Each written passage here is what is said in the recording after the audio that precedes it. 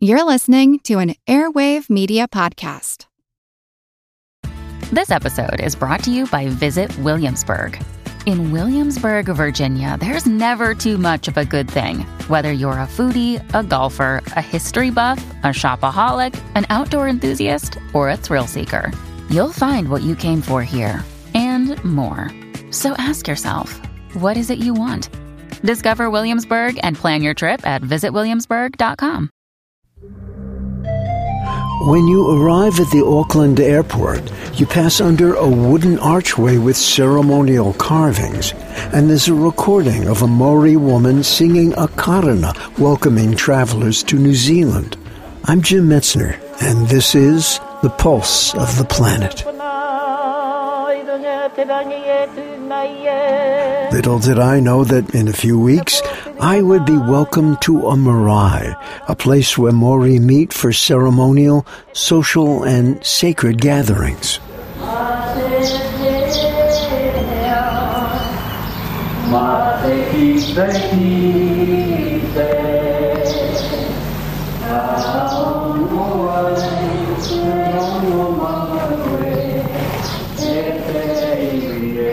The Maori are the indigenous population of New Zealand. They arrived in canoes 1,000 years ago and discovered a country that was like a paradise. 2 islands that shared a pleasant climate, good hunting, and plenty of natural resources. European colonists arrived in the 18th century, and since that time there were periods of coexistence and trade, followed by battles, treaties, and broken promises. Like many indigenous peoples around the world, the Maori were forced to not speak their language or practice their religion and other customs. They were deprived of any legal rights and their lands were confiscated. And over the past 60 years, this has gradually been changing. There are nearly 900,000 Maori in New Zealand, about 17% of the population. Maori youngsters are being taught their traditions again, and the Maori language appears on signage everywhere and in everyday speech.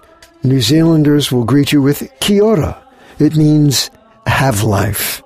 There's a movement afoot to change the name of New Zealand to Aotearoa, the Maori name for their country, which translates as Land of the Long White Cloud. I came to Aotearoa as a Fulbright specialist, working with students and others to tell their stories with the help of sound recordings.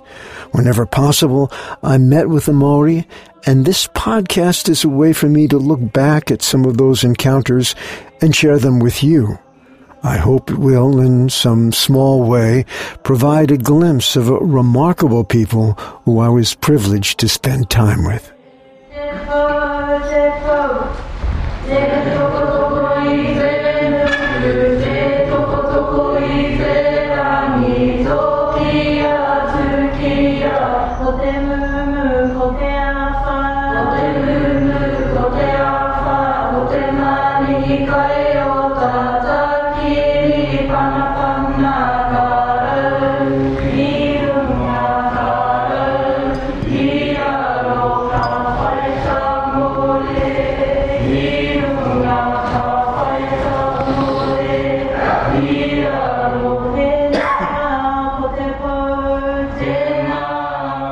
At the entrance of the Te Opori Marae, there are calls and prayers, after which guests are greeted by a long line of hosts. With men, it's a touch of the forehead. With women, a kiss on both cheeks. Kia ora. Kia ora. Kia ora, bro. Kia ora. Kia ora. Morena. Kia ora. Kia ora. Kia ora.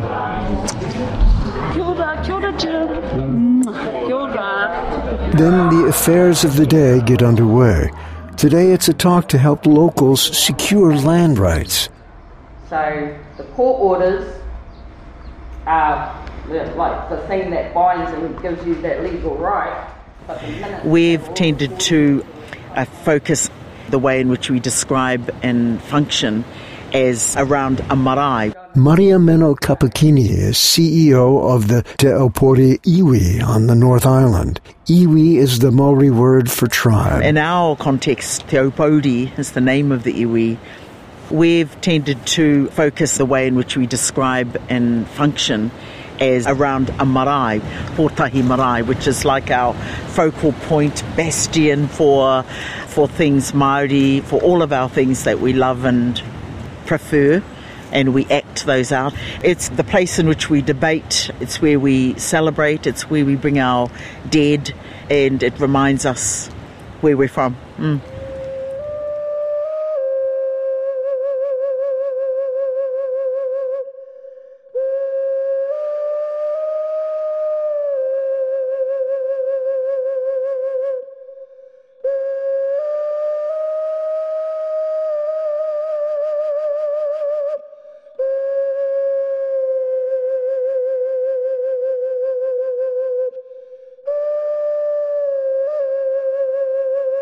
I'm one of 10 children, and the first 7 were born in Te Kao, and my dad wanted to stay there forever. He didn't want to leave Te Kao, but many of those at that time in the 60s were forced by those means of they wanted to develop the farm, but you needed extra resource. The banks were not going to give any loan to anybody with a name like Paratene or Te Ihupango or to whatever. So my dad had to change his name to Christopher, to take on those ways.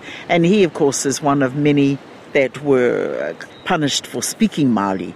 Now, what I understand about that now is that when you're stopped from speaking Maori, of that time you were stopped from being Maori, which is deeper than a deep thing, right? So my generation are the product of their experience to care and protect us, and all they did was shelter us from those things that are fundamentally, intrinsically Maori, so you would be safe in another cultural setting. I didn't realise that was the case until later on in adult life, because I think, God, why did Daddy do that? Why didn't he speak Maori to us, or Mummy and Daddy? And then, of course, I realised because it was a risk and dangerous for them to have done so. So I only get that now as an adult. And now, of course, many of us, my age and others, have put all their efforts into reschooling or reteaching our kids and reinstigating them into their things that are fundamentally Maori. Because we absolutely and utterly believe if you know who you are and where you are from, the rest of the world is truly yours, all for you to take in. Pinatawi Kleskevich is a Far North District councillor. He's part of a new generation of Maori, well-educated, politically savvy, and socially responsible. He takes me to a hill overlooking a vast tract of fertile land. This is our farm. It's a 2,000-hectare farm, and we got this back from the government when we settled our grievances with the Crown. It's nicknamed the food basket of the North. This is pretty much the largest farm owned by tangata whenua in this part of the country. The treaty was signed in 1840. It was signed by the chiefs of the Ngāpuhi and the British, and the treaty was meant to be set up as a partnership, but Māori were always to retain the ultimate sovereignty of all treasures below the ground, on top of the ground, the ocean, the bird life, the entirety of it. But over the time, the British and the Crown, they created a legislation that would dismember us from our land and essentially alienate us from the land that we knew was our home. About 183 years later, we've got our land back, and part of this is being leased for watermelon growing, but ultimately we want to utilise this land to create more positive, enduring economic outcomes for the people who own this land. And one way which we're going to do that, we're going to plant the Montreal pine, and we're going to use that Montreal pine, that exotic tree, to sequester as much carbon as we can over a 50-year period. I think it's always important to emphasise environmental outcomes while pursuing economic development, because an organisation that produces export receipts but pollutes the river, it's lopsided development. And our ethics and what's ingrained in us is the ethic of kaitiakitanga, which is guardianship. So also always being able to balance the environmental impacts while we pursue the dollar. We're coming into our nursery here. Across the road from Te Opori Marae, I meet Tony Monroe, manager of a plant nursery. We eco-source seeds and we bring them in and we nurture them up to a point where they're big enough to be planted back out in the areas that we are looking to restore. What does eco-source mean? The gathering of seeds locally, collecting seeds from, I guess, our ancestors, because these trees are quite big and they're very mature, and we hope to be getting a lot of the seeds from these mature trees to bring them in here, and then we go through a process of propagating. These here are karaka, and they've come out of an environment where there was no sunlight, so you can sort of appreciate and understand that if we were to have taken these from out of their environment and left them out here, they would surely have died. In the sun? Yes. So now you have them shaded? So now we can bring them out. They've had full sun. We've had these for about nearly 2-3 months. So they've hardened themselves to our harsh sunlight, and that we hope to be able to help them to survive in the environment that they are now. I think you have to have a mindset to be in these environments. Just watering them is a pleasure. All these plants here, they just remind me of children and of us. Doesn't matter how old we get, we all still need a little bit of nurturing, and we just need to work together. I work with them, they work with me. He wainga nuku harakeke aho, whakarongorongo ana ki naho, ohu ana tōku wairua, ohu ana tōku wairua. Tēnā koutou, tēnā koutou, tēnā koutou katoa. Tahu McKenzie is a guide and educator at the Orokonui Eco Sanctuary on the South Island. I've been here for 13 years, and in that time I've really seen the impact of having this protected space, and I just love the notion of sanctuary, that we're going into a sanctuary. It's really nice. So now, for those who cannot see, what do we have here? What is this? This is our mighty fence of defence, and it's a fence. It's a mighty fence of defence, and it keeps out 13 varieties of introduced predator. So if you were looking at this, you would see about a 7-foot fence, 6 or 7 feet, and it's fairly fine mesh, and it goes all around the eco sanctuary. How big is the eco sanctuary? It's 307 hectares, so it's absolutely huge. It's almost from the base of this maunga, from the base of this mountain all the way down to the sea. And in terms of the fence, that really fine mesh that keeps out even newborn baby mice. So it's only 6 millimetres, and then we have this hood over the top, and that keeps out cats and possums. And then the fence goes under the ground so no one can dig in, so it's completely impervious. So it can be on cats, possums, mice, rabbits, rats. Stoats, goats, ferrets, weasels, possums. Yeah. And when one door closes, another door opens. I always feel like we're going into the future here. Yeah. So here we are, we're in the future now. No introduced predators, only beautiful native species, living in peace and tranquility.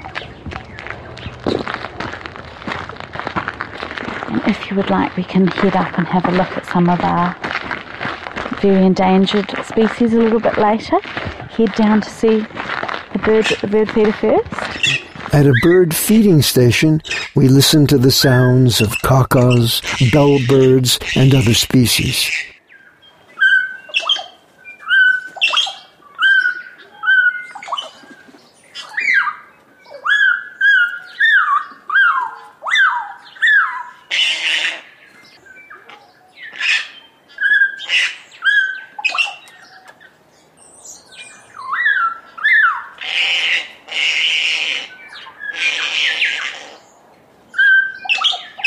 Prior to the first Europeans arriving here, this whole peninsula was covered in lowland coastal bush. So it would have been full of weka and other birds, all of which were edible. Hoani Langsbury is manager of operations at the Royal Albatross Centre and a principal member of the Aotearoa Maori on New Zealand's South Island. There would have been fur seals. The harbour was completely full of fish. You wouldn't have had to travel or actually work too hard to consume the bounties of this place. And we have a really good oral history, and a lot of that's passed to us through legend. One of the stories that has never been lost from the landscape and is relevant to this place here is legend of Tarawai. So Tarawai was chief or warrior, and he had, during a skirmish with the Ngāti Māmois, Tarawai had his prize miri, which is a handheld weapon, stolen, and during that fight he had his stomach cut open. And he had managed to crawl and make his way up onto Harbour Cone, which is that cone straight through there just behind Portobello. It's just below that ridgeline. And about halfway up Harbour Cone there's a cave in there, and he had caught himself some weka, and he had used the fat from the weka to make a poultice to heal himself. And so he spent several months up there healing himself.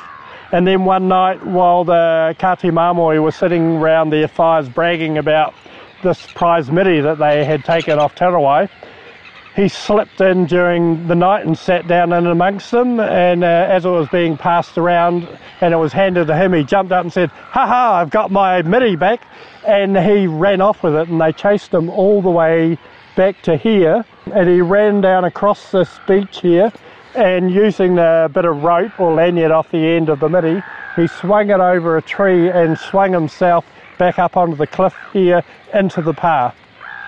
So from our perspective, that is just a mechanism for ensuring that we don't forget some of the feats of our past ancestors. And it's about a 30-metre cliff. He probably ended up climbing up there, and he knew where the path was, and the Māmoe chasing him couldn't get to him. But you don't let the truth get in the road of a good story. Me karakia tahi tātou, tēnei au te koronga he heringa nau e ruatau ki nei tauira ki nei pia. Toaki nei au I te tātou o taku whare, ko te rangi kaupapa tātou o tā whirirangi I te pū moto moto o te kauwhanga o te toi o ngā rangi. E pāua tūtakini, tauru nui, tauru ata mai o wharikura, kapi kapi tō aro, kapi te ngātata, te ngātoro o te pēri, te tātou o tēnei whare e tūro nei, nā tō aro nā tō pē ere hua mā ruatau e.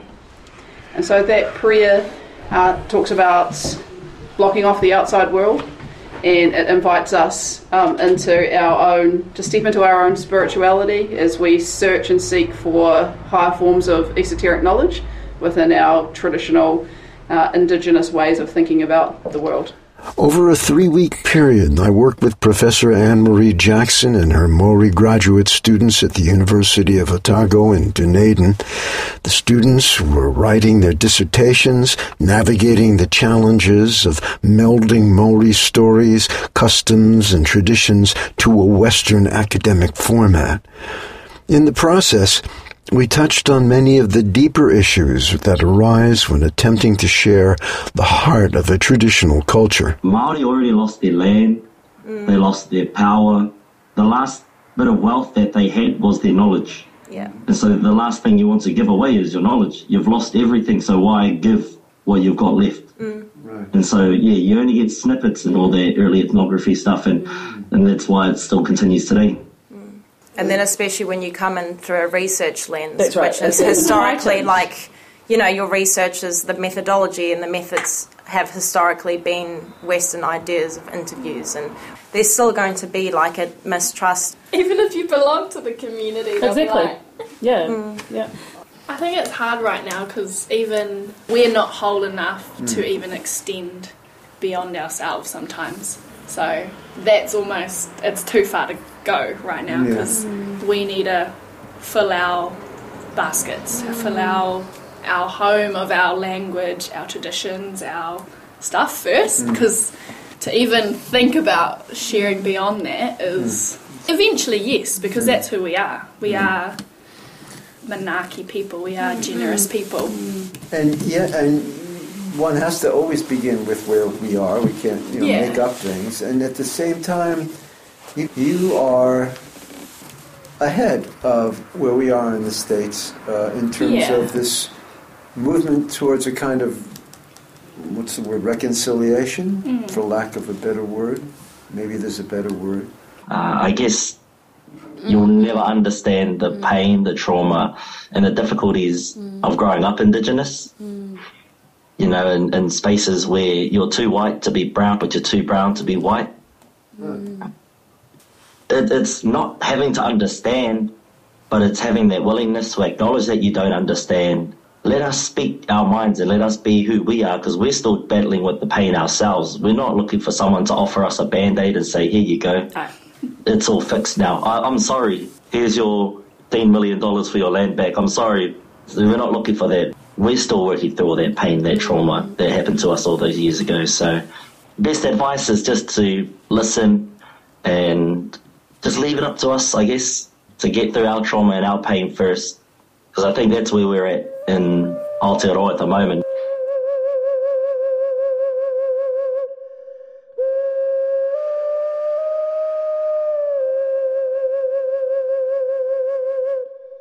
Kia tau, kia tātou katoa, te ata whai o tātou ariki a ihu karaiti, me te aroha o te atua, me te whiwhinga tahitanga, ki te wairoa tāpu, ake, ake, ake, āmene. Mai.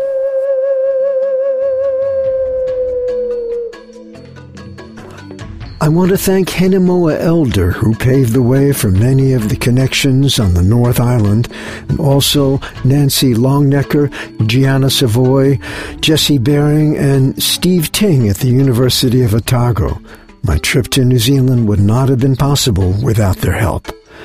Thanks again also to those featured in the program, Penetawe Kleskovich, Maria Meno Kapakini, Tony Monroe, Tahu Mackenzie, Hoani Langsbury, Anne-Marie Jackson, and all her students. Finally, my thanks to the Fulbright offices in both the United States and New Zealand who helped me navigate the pathway to being a Fulbright specialist. It's a wonderful program, by the way.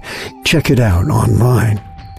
The music was from the CD book Singing Treasures by Brian Flintoff, featuring musicians Hirini Melbourne and Richard Nuns. You can hear more of their music on the album Te Kutefe on Rattle Records, New Zealand.